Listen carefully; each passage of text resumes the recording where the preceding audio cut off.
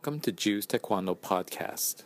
Today we have Mr. Sean Chua from Singapore. He's a 4th degree black belt and the coach for Singapore.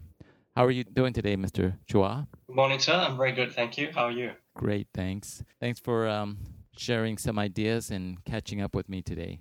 My pleasure, sir. Can you kind of give us a little bit of background on yourself, how you started Taekwondo and where you're at?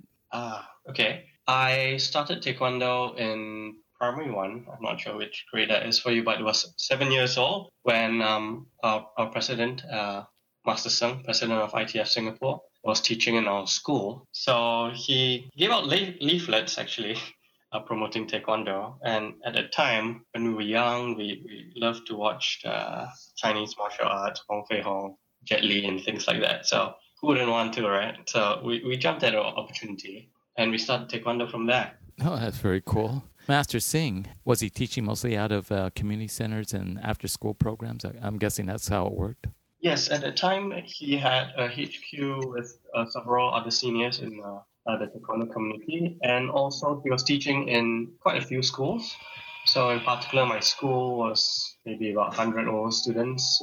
And we had a weekly Saturday session with him. Oh, very cool. Kind of give us a little bit of experience about your international Taekwondo experience. You mean in the international scene, sir? Sure. I know you participated in the World Championship in England, I believe. We have been always encouraged to take part in tournaments, but frankly, not a very big group of us managed to go to them. So it started with the regional tournaments in Malaysia, Australia, and then there was no Asian Championships at the time. I had the opportunity to go to Geelong. That was my first World Championships as a junior. So I really enjoyed it. We saw such a huge crowd, a very different atmosphere of Taekwondo, and that really opened my eyes to the international aspect of Taekwondo, of ITF Taekwondo. And yeah, since then, it's been, over 10 years they have been competing, and I've been to maybe 3 or 5 World Championships so far. Oh, good. Coaching as well as competing. That's great. You said you competed in Geelong in Korea. That was, what year was it? No, that was in I'm sorry? Australia, sorry. Oh, it's in Australia. That's when Master Maleta hosted it. Is that correct? That should be right, sir. Yeah, I probably met you then. That's when I met Master Singh. Oh, okay. Yeah, that was a long time ago. That was a long time ago. It does seem like a long time ago. Thanks for coming out and visiting the United States and stopping by my place. I really appreciate that. I think it was great seeing you and kind of catching up and sharing some ideas. Mm-hmm. Have you thought more about what we talked about? Absolutely. Yeah, really? Yeah, of course. Many times. Actually, wrote a bit of notes that maybe I'll share with you another time. I wanted to send it over, but maybe I should have more of my own input instead of just telling you what you have been telling me. And yeah, I really missed the chance to train with you guys, but it looked like a great place you have there. So I'd love to visit again sometime. Yeah, next time. So you're in Malaysia right now? That's right. I'm working in kind of a family business in engineering in Kuala Lumpur. And are you training as well? Yes, sir. I'm training with Sir Andy and Sir Ivan with the ITF Taekwondo School here. They're the HQ also for Malaysia, Zest Martial Arts Academy. Oh, okay. Great. And that Andy Low, is that right? And Ivan, what's his last name? Ivan Liu. Lim? Liu. L-I-E-W. Yeah. Connections. Okay, I think. Kind of share your thoughts about the difference between what you've seen at the World Championship versus what you've seen around the world. Yes, sir. I mean, what's your point of view on that? At the World Championships, I always observe that every country has their distinctive style when they do patterns and when they spar. So in essence, when we take videos and we go back to teach or share with our students or our peers in Taekwondo, we always try to pick out the good parts and how some ways of doing techniques can make it look nicer, may not apply as well. And there's a variety of ways to do a technique, or so many people have interpreted the techniques. I see that, there's no judgment here whether it's good or bad, but sometimes when you want to perform it nicer, it may turn out less powerful, or you're not utilizing your body enough, compensating for balance and rhythm and things like that. So it's very interesting over the past few worlds I've been to actually observe, train with them, and try to understand why they do some movements differently from others. And sometimes it just all comes down to style and preference of how they like to look. Oh, absolutely. I totally agree. Were you at the Asian Championship last year? Mm-hmm. You were there? Oh, sorry. Last year, no. That was in Korea. In Korea, that's right, sir. No, you weren't there. No, I wasn't there. Yeah, so we were there, and I did notice there's quite a difference because of the fact that it was mostly Asian countries. It was definitely different in the patterns. I think it was different. Sparring's a little bit different. That's right. It does seem like in the past few World Championship we haven't had a large Asian contention. Would you agree with that? Yeah, very much so. The teams that even Japan, Korea, Singapore, Malaysia are sending definitely a lot smaller than in terms of percentage of their student base, maybe because of also the location, the price, and things like that. But in the Asian community, the Asian countries where they hold their own regional tournaments, you definitely see a lot more than the familiar few faces that usually attend the World Championships. Yeah, when we were at the Asia Championship, it was a pretty good turnout. And yeah, it was good. What else do you notice kind of the difference? Well, I mean, can you be a little bit more specific as far as what you see with what we in the United States do compared to what maybe you see in your own training or maybe your own school? Between the United States, the USA team, I would say there are more similarities than differences. Well, we hope it is, right? Because it is ITF, and we are trying to train like General Che. For example, yes, sir. For example, like I was trying to say how some countries, not even countries, some people maybe, they want their techniques to look a certain style. For example, kicking high has been always a contention, and even the ITF, the umpiring committee has said you have to perform your techniques correctly, apply it properly, and not kick too high or too low for certain levels of kicks. Apart from focusing on just that technique itself, I would say there's a very comprehensive application, understanding of techniques. When you see a USA competitor on the ring, you can see that he's doing a sine wave. He or she, of course, is trying to be natural in the movement. The techniques are accurate, and that they can be used in a proper position, proper stances. For me, just from my observation, I would say that what Masterson has taught us, even for competitions, is that whether it looks nice or not, you have to first fulfill the technique criteria, which is applying it correctly. If it's eye level, it's eye level. Your twisting and your sine wave all have to come together. Your hands and feet have to stop together. And that's what I see across all the different, from what I've observed, the USA team, where you apply all parts of the body to one technique. I'm not sure if I'm being coherent here. So yeah, no, I'm just listening to what you have to say. Yeah, so that's kind of what I've been trying to do with my guys, as far as we want to perform it with as much power as possible, as well as trying to make the patterns look like they're nice and clean. Does that make sense? That's right. Not to make it look posing as well. So sometimes I do see that, where it looks like they're posing, and it's the rhythm is not quite right. That's right. So to be more specific, I would say that, for example, some Asian countries, they have very sharp techniques, but like you said, they're posing, they just put the leg in the air, and it's not really a kick. Or for some European countries, I'm generalizing, of course, not being any racist or biased, but they can put a lot of mass, which is good. You see so much power from one person, but sometimes you tend to lose the power, the sharpness of the technique. Right. Kind of a trade-off, I guess.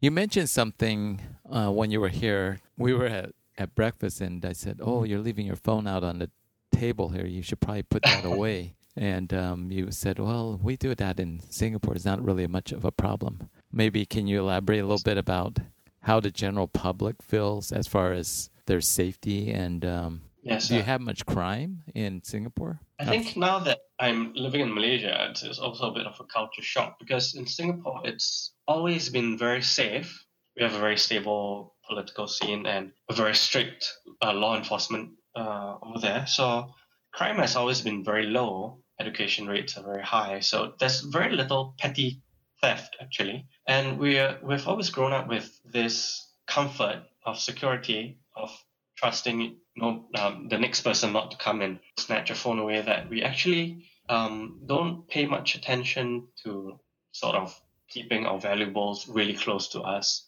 For example, like at a restaurant table, like I said, we just leave our phones at the side. And sometimes we just leave at a cafe, for example, we leave our phones, our wallets on the table, our bags on the seat, and then we head to the toilet with no one taking care of it. And we have this mentality that no one is going to take it away. We live with many houses with our gates usually open, our doors open, and yeah, that happens at my home too. We always have our doors open, although we have our gates there. So you don't worry about intruders? Yeah, because of course we're in a high-rise flat as well, so out of the 300 in the building, there's a very little chance of getting intruded upon. But you don't live in the rural country. Although in the rural country, you might leave the doors open anyway, so because there's not very many people. Exactly. I think we are very blessed to have a low crime rate, to have even this kind of mentality. Yeah, I mean, I'm not saying that in the United States that it's not safe. I mean, I have left stuff. But then on the other hand, I do know people that left stuff and all of a sudden it's gone. Their computer is stolen, their phone's stolen.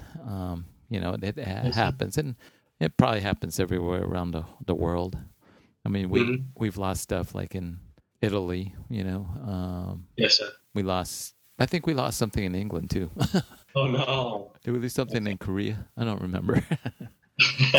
Like how would I put it? When we are overseas, we are always reminded, oh, maybe you shouldn't wear so much valuables when we go this way, or try to avoid these areas. And it's new to Singaporeans because we don't have kind of like shady areas. We have the red light districts, but it's not like, you go there and you expect to find trouble or murder on the streets. Is that the impression that Singaporeans have of the United States? No, not of the US, but we get more precautions, and we hear more horror stories about people not being careful, Singaporeans not being careful overseas. Yeah. And that's why they are targets. Do Singaporeans like to do martial art for self-defense, or is it just more of an art? Nowadays, it's a very rapidly changing, a rapidly modern city.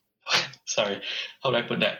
A very modern generation. We have very high access to the internet and very high internet penetration. So I would say that with the combination of a very high education level and safety in the country, it's very little emphasis on self-defense and crime because we hardly hear of it at all. Oh. There's almost zero petty theft. People don't take up martial arts so much because they don't feel the need to, unless it's more of the parents saying you need to learn some discipline, you need to have a culture, learn something, and learn an art, something that you can go into and learn values from. But other than that, it's also a very results-oriented country. Mm-hmm. So a lot of parents want for their kids to go into sports, or even if it's not, something that they can win medals in, they can go to sports meets and Olympics, or even something like chess,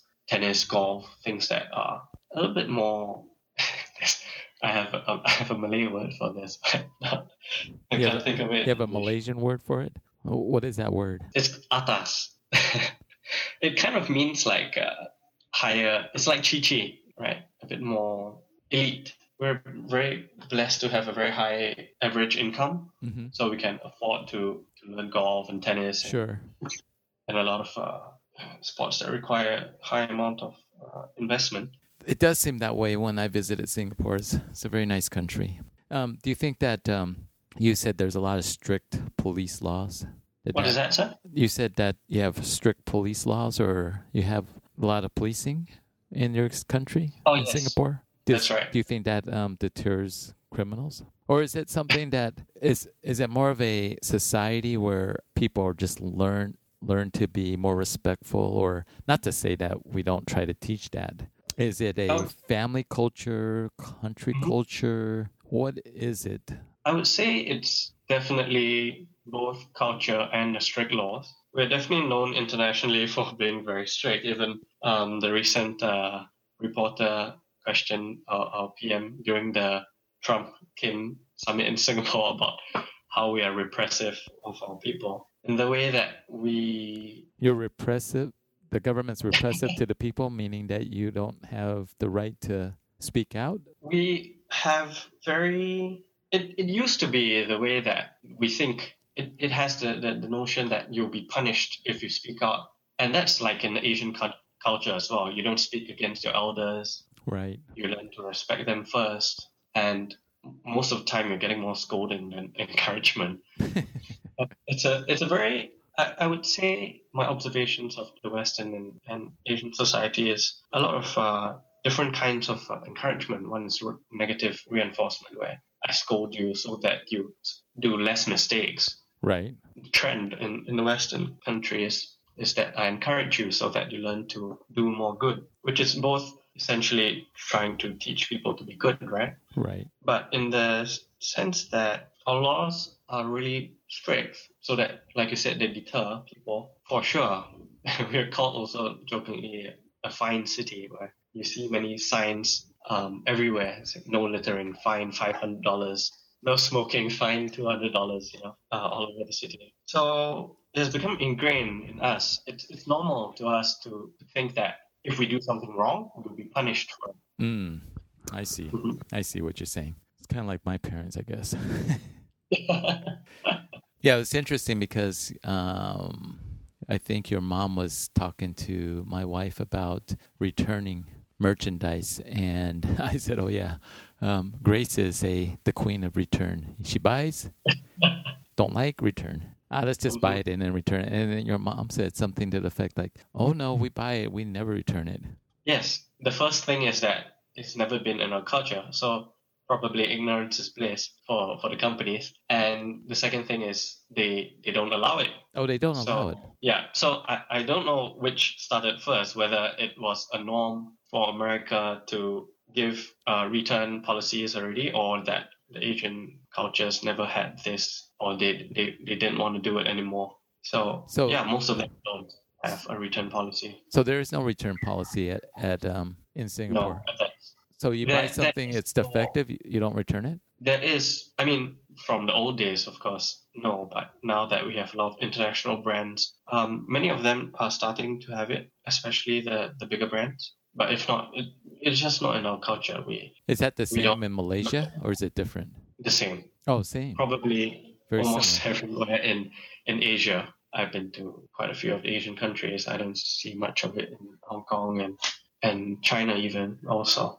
But with the rise of online shopping, I guess it's a lot more common now. Right. So is Amazon in Singapore? Yes, sir. I guess not as popular yet as the Asian counterparts. Oh, I see. There's other companies that are like Amazon. Yep, most are very locally catered, which fits What's the that one from China? Alibaba? Is that what they do? Alibaba's more big scale for companies, more industrial, commercial. Yeah, they have their Taobao as well, which is very popular even in Singapore and Malaysia. Although they have restrictions on shipping here, it's still so popular.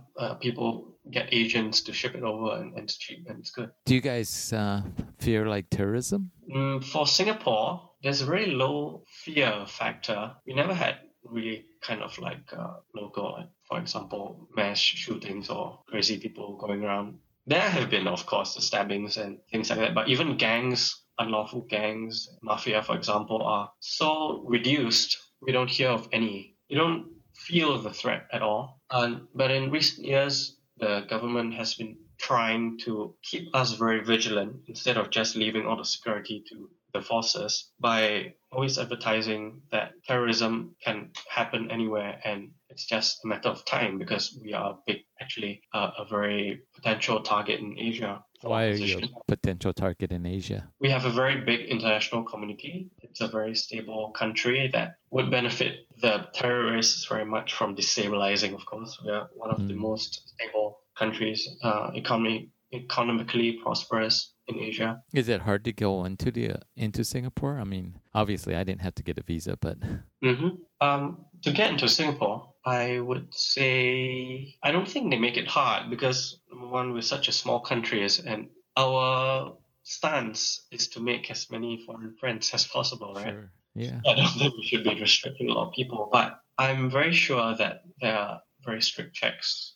coming in from everywhere. When I'm at the beach, sometimes late at night, I go camping, for example, the Coast Guard and later on the police also comes in the same night, patrolling the waters, checking out. high presence of Yes, high presence of security. and I guess we don't take our peace for granted, and we always keep it running.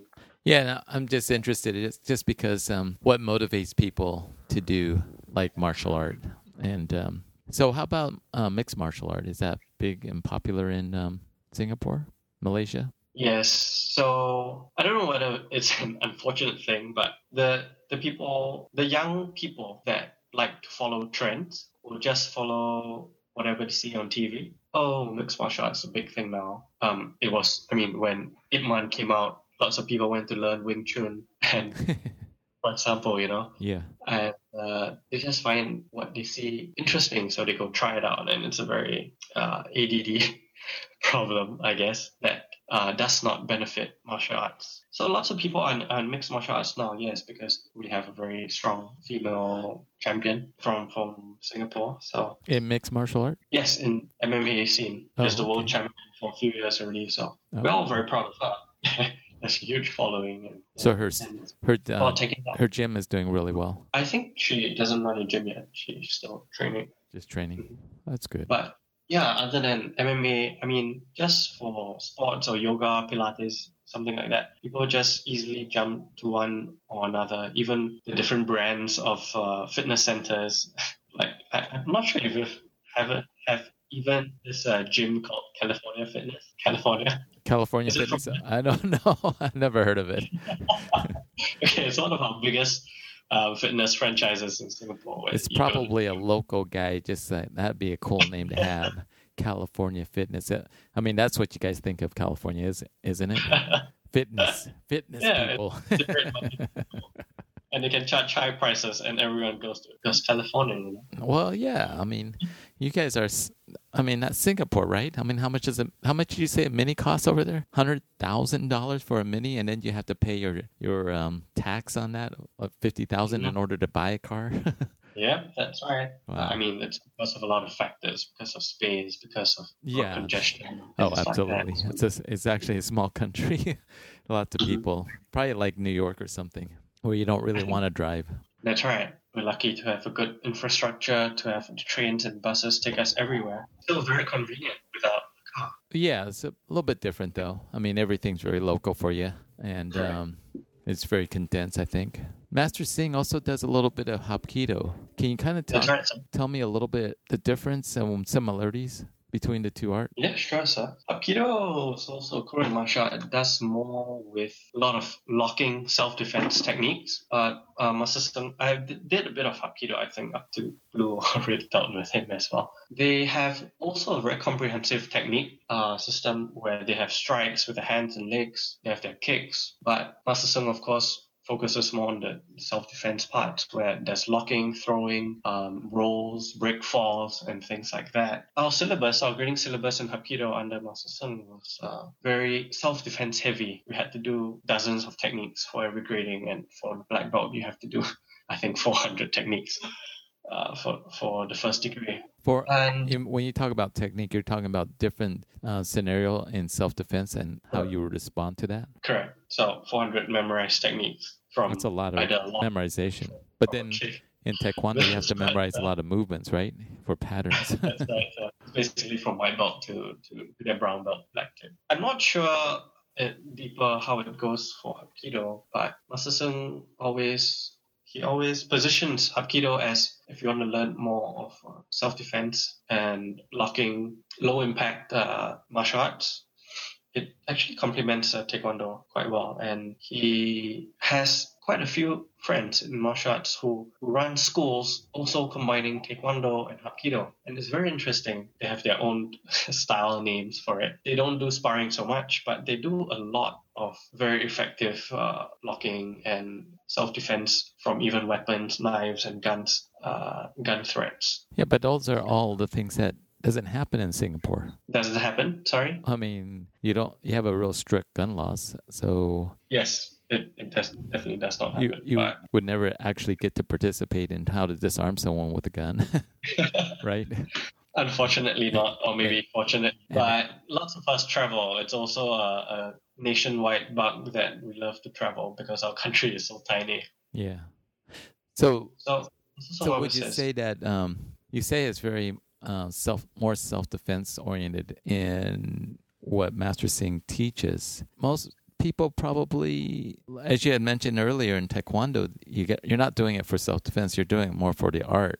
Is that the same for the Hapkido? Yes, of course. In Hapkido, I would say that a lot of our martial arts, or the public perception of it is through our tournaments, through what they see we perform on YouTube. But Master Sung always had emphasized also on taking a break to talk to the students about the values, on doing a bit of meditation in between our exercises. Right. Also in Hapkido, we have set breathing techniques where we have to move our arms and legs in different positions and timings, breathing through the different ways, which was very interesting to learn that it's just not just something physical, but also internally, mentally, and also spiritually. Sounds like somewhat similar to Tai Chi. Mm-hmm. A little bit, not.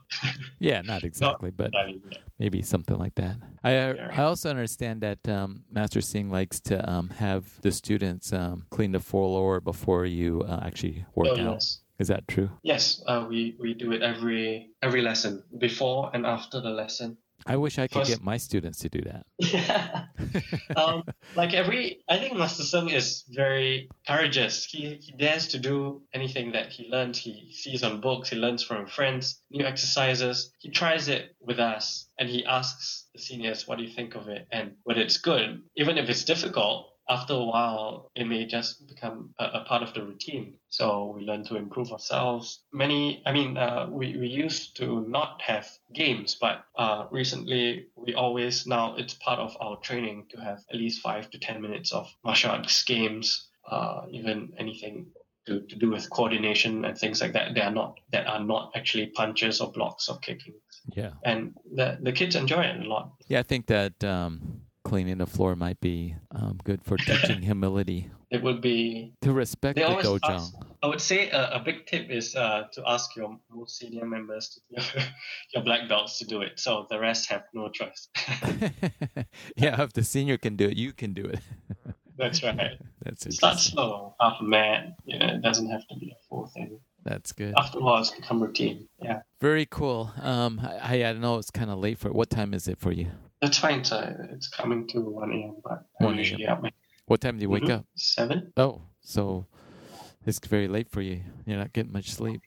Nah, I'm an owl. You're okay. You're a young man. Do you have any questions that you want to ask me? Plenty, sir. Plenty. Well, we'll not finish if I start asking too many. Maybe I would like to ask about how do you actually encourage your students to open schools or continue beyond? Because lots of what our modern societies, I would say, at least in Singapore and Malaysia, is that once they finish their studies, they start working, they have less time for martial arts, they have less time for everything. They start families, and it becomes less of priority, naturally. Does your school, how do you encourage them to actually keep Taekwondo as part of their lives? Yeah, I think we have very similar issues that you might be facing. A large population of my studio is children. I don't have a lot of adults. Have a few, but the few adults that are there, probably like in your own school. You're cutting off a bit. Yeah, I didn't hear you after you just started. Sorry. Oh, okay, no problem. Can you hear me now? Mm-hmm. Yep. What was I saying? I was saying that I think we have the similar problems. As you get older, you have other responsibilities, and you have family, children, work, I think that's common. And so set priorities, right? And Taekwondo may not become as big of a priority. I have the same problems in my studio. I have a lot of children. A few adults that I have, they are very dedicated and they do come, quite often. It's hard though for many of them, especially if they're working and traveling. I don't have a lot of people that have schools, but the ones that are training with me, one is a business owner. He's getting to retire, and he wanted to do another business that would keep him involved in martial art, taekwondo, and something to do. That might be the reason why he does it. Another one, I have another instructor who's just recently retired and also wants to do, help students and enjoys doing taekwondo. That's great. I have another, he's a head instructor. He's helping me with my San Ramon school. He's not too long graduated from college. So he trained with me when he was younger and went to school. He had a little club up when he was in college and started training with me a little bit again. I got him to help me teach classes. So that's Mr. Leong. He's really busy. He's working. He's helping me. He's helping his mom and dad do his with their business. Wow. Yeah, so I don't have a lot of people that want to do it. I think I think we face the same issues as you do. Yes, sir. Like for yourself, have you ever thought about running your own dojang?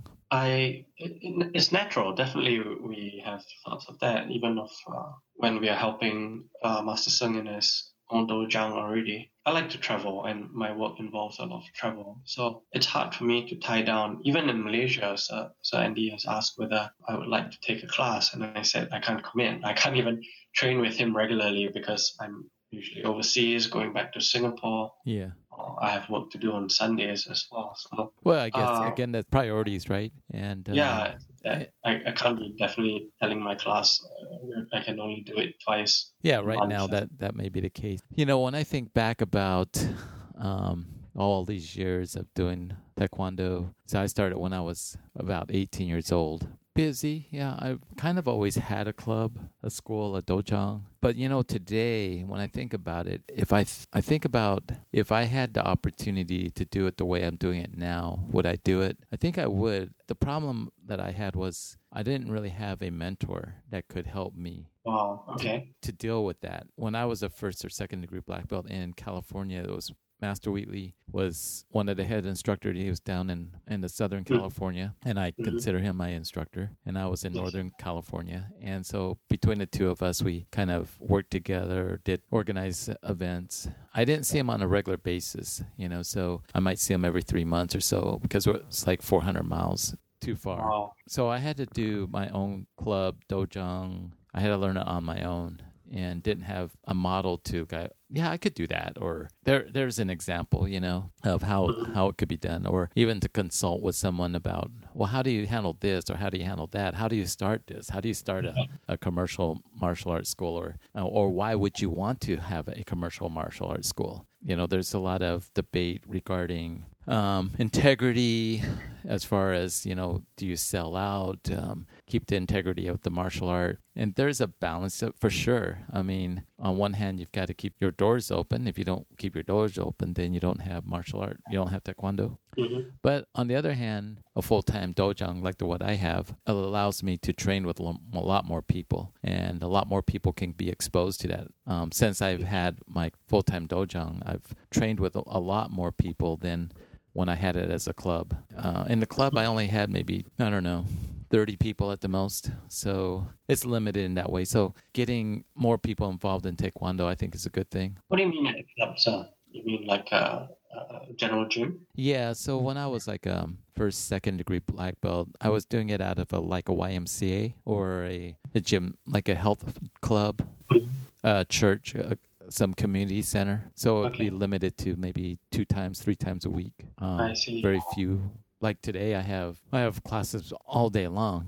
I don't do all of them, but there's just more exposure, I think, and I think it's good. The more exposure you have, you can reach more people. More people can train, and if I had someone that could have helped me be more successful in that area, I think that'd be great. I mean, you talk about traveling. Since I've had my full-time dojang, I've probably traveled more internationally than when I was had it as a club. I mean, I traveled a lot. I mean, even when I did had a club out of a YMCA, I mean, I did travel like to Canada for Pan American Games. I traveled around the country a lot within California for sure. I think I get to do a little bit more now.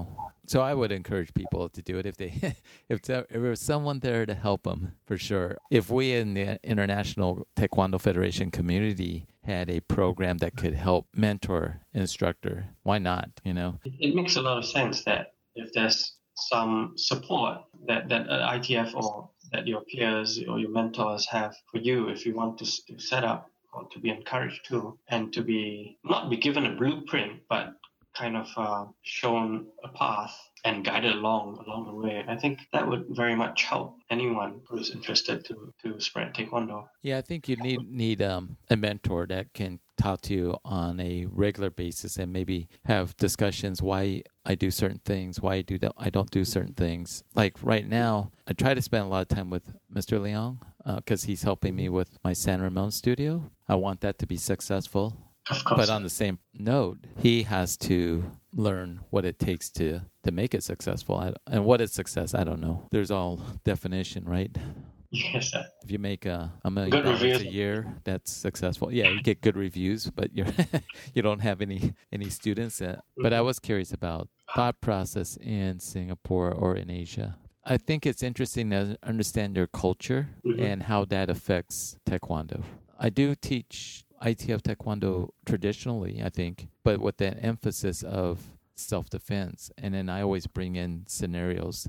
I talk about scenarios about certain situations where you may not actually have that because of the fact that the crime rate is low or the mentality of that is lower. I mean, I have students that have come up to me and told me, hey, thanks for teaching me Taekwondo. Some guy pulled a knife on me and I was able to disarm him. I says, that's awesome. Oh my goodness. Right? I have a student that told me 3 guys approached him while he was grocery shopping, and he seriously put one in the hospital.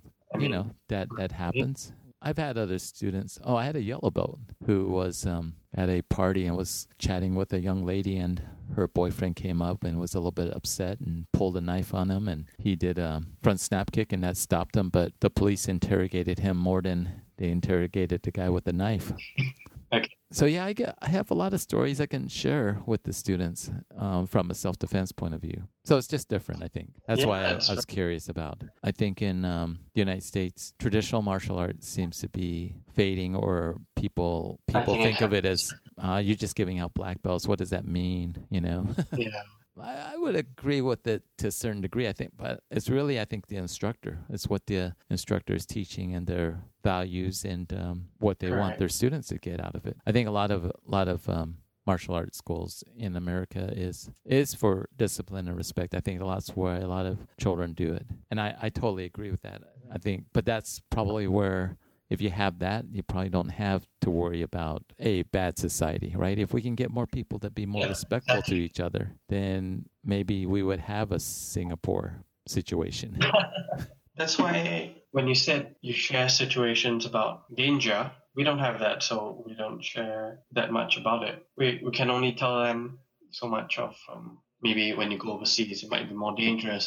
Right. You can't wait until you get hurt and it'll be too late. And also the other thing about Master Sung likes to teach values and telling the parents that it's going to teach them how to focus better at work, at school, and things like that. Right. And it works on he emphasizes a lot on family. He also encourages the parents to join the classes, actually, to join Taekwondo with their kids. Absolutely. And it has been quite successful in some schools, which we even had a parent class once. But I think a very big issue with what you were saying, sir, about how to promote, or rather how the outlook on martial arts is. It's very hard to promote because it is very intangible, right? We can't tell people, oh, he's become more responsible by how much since training with us, or how much he has improved, how we have potentially put him on a better path in society. So many people will not be able to see the benefits of martial arts until they actually do it. Very true. Yeah. I do see some students that get better, less disciplined, and after training for a while, they are more disciplined. Is it training or is it they got older? I don't know. That's right. We're going to say it's training. It will be a part of it. Yep, that's true. That's why Mr. Trump You guys live in a bubble. I know, right? I'm just going to say that. You guys live in a bubble. No, it's... It's true. It's always good and bad, of course. Yeah, no, it's true. But I think if we can teach better values, and I think that's true with Asian culture. I mean, if you think about like Confucianism or just family values and the way the culture is, I think that's a major difference. There's definitely different ways of bringing up a child across the different countries in the world. Right. And one thing it always is in my mind when I lived with a family in New York for a few weeks. I was helping them at the house and they put me up. He asked me one day at the dinner table with the daughters, how the parents actually brought me up. My parents actually brought me up. Right. And yeah, I told them that what I told you just now. If you did something wrong, they punish you, they cane you and scold you, and you get physical punishment to make you learn, remember. Right. And the father, my host, was quite surprised. He definitely didn't say it, but it was shocking to the daughter, of course, who was quite young. And he was like, so how do you do it?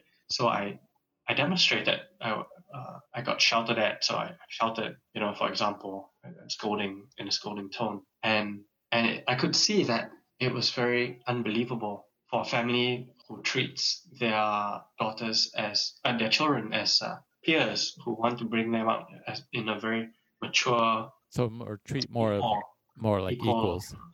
Yes, correct. Where even though they're children, they allow their daughter to call them by their first names. Oh yeah, so there's a lot of families like that. Yes, it was very interesting for me as well. So I guess different upbringing, different cultures. We learn differently to be good, and yes, in the end, we're still trying all to be a better society.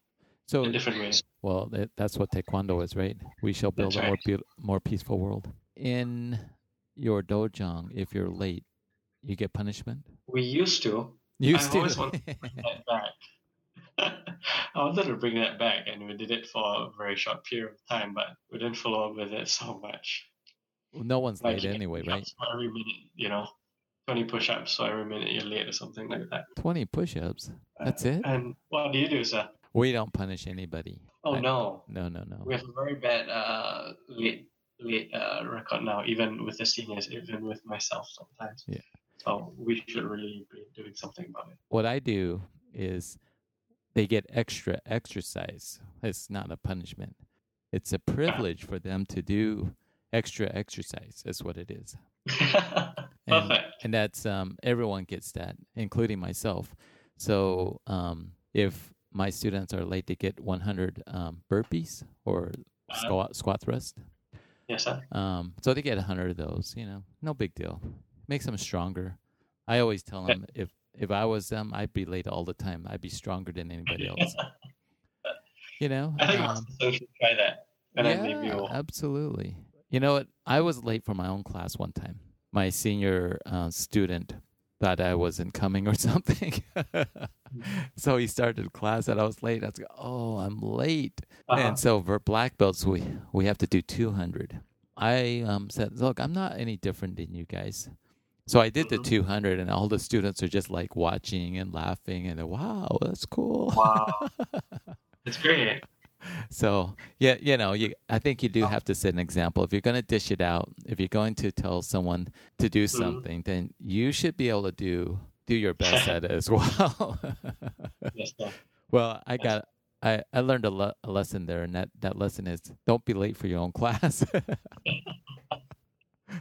That's how I handle that. Yeah, it makes a great example for them. Anyway, I'm going to let you go, and I really enjoyed talking to you. Hopefully we can do it again, share different insights. I would love to pick your brain a little bit more, as well as share some ideas. Definitely love to learn more from you as well. Great. So I'll let you go to bed, and I really do appreciate it. I appreciate having the opportunity. Thank you very much. Thank you very much.